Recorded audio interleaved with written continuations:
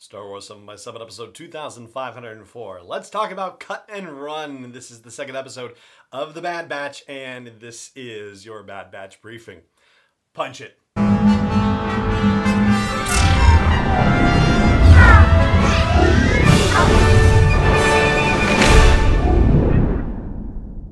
But most importantly, this actually ties in to an episode from season 2 of the Clone Wars entitled The Deserter and features Cut Lawquane.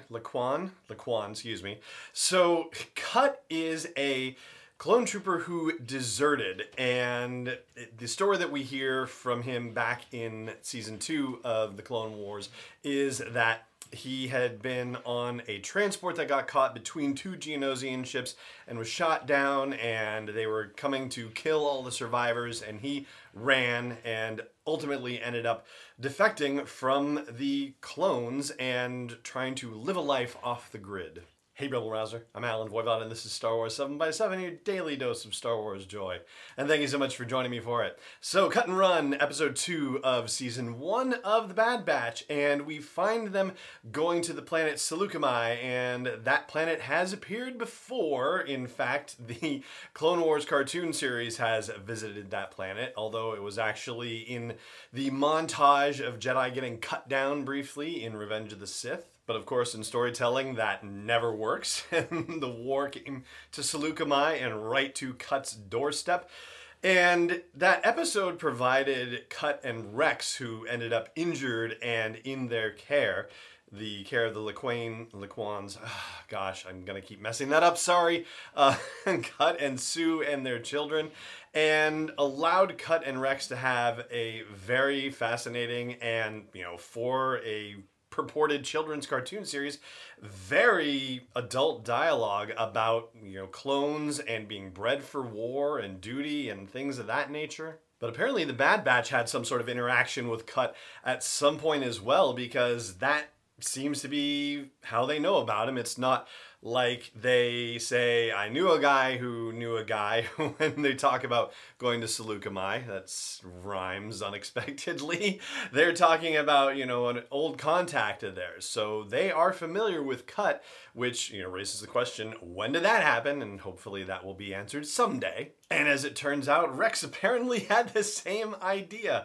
But it seems like it's more of just a way station to try to catch a break to rest, because the Empire is really ramping things up. And we're getting a lot of Empire world building here, which is really fascinating. How do you take a government that was a democracy and turn it into a totalitarian regime? Well, we're actually starting to see some of that play out.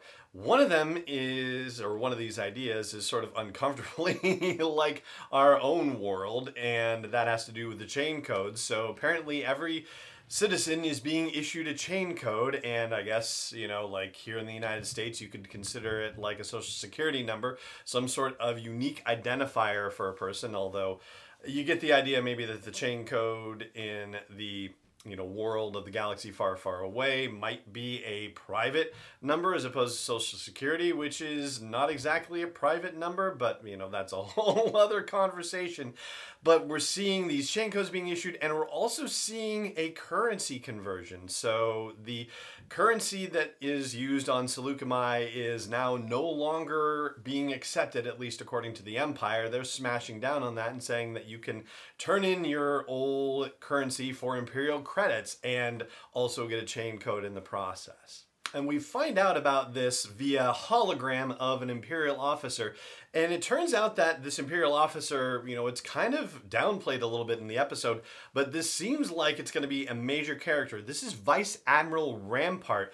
And they actually put out an action figure of Vice Admiral Rampart. So, I know we could be having some discussions about Constable Zuvio and whether, an action figure being released means that we're going to see a character play a significant role in anything. Yes, we can have that conversation. But we need some sort of, ongoing peril, and it would be great to see some sort of ongoing Imperial person coming after the Bad Batch. So, it's not necessarily going to be Governor Tarkin all the time because he has a lot bigger things to deal with. So this Vice Admiral Rampart person could be that Imperial. And here's what we know about Vice Admiral Rampart from the action figure. It says in the description of it that he's eagerly taken his role in the new Galactic Empire as it aims, to instill order in the galaxy. So that's part one. And then the other part is after the fall of the Republic,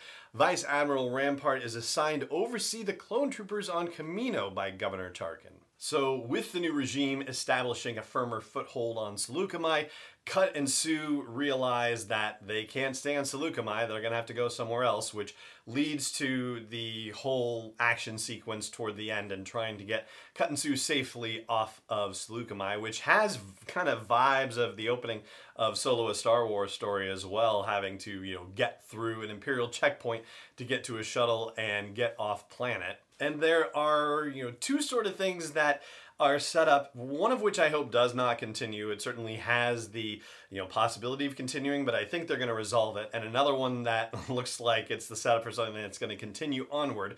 The thing I hope doesn't continue is the notion of getting rid of Omega, right? So, Hunter and the rest of the Bad Batch decide that Omega going with a family might be better for her and are trying to make the right decision, but she doesn't want to go and she's going to stay with the Bad Batch. So, Hunter at the end says, if this is where you want to stay, then you're staying here. And hopefully we don't run into more situations where they try to get rid of her again, because I think that would be kind of a ridiculous thing to continue on as a plot trope for the Bad Batch, as it were.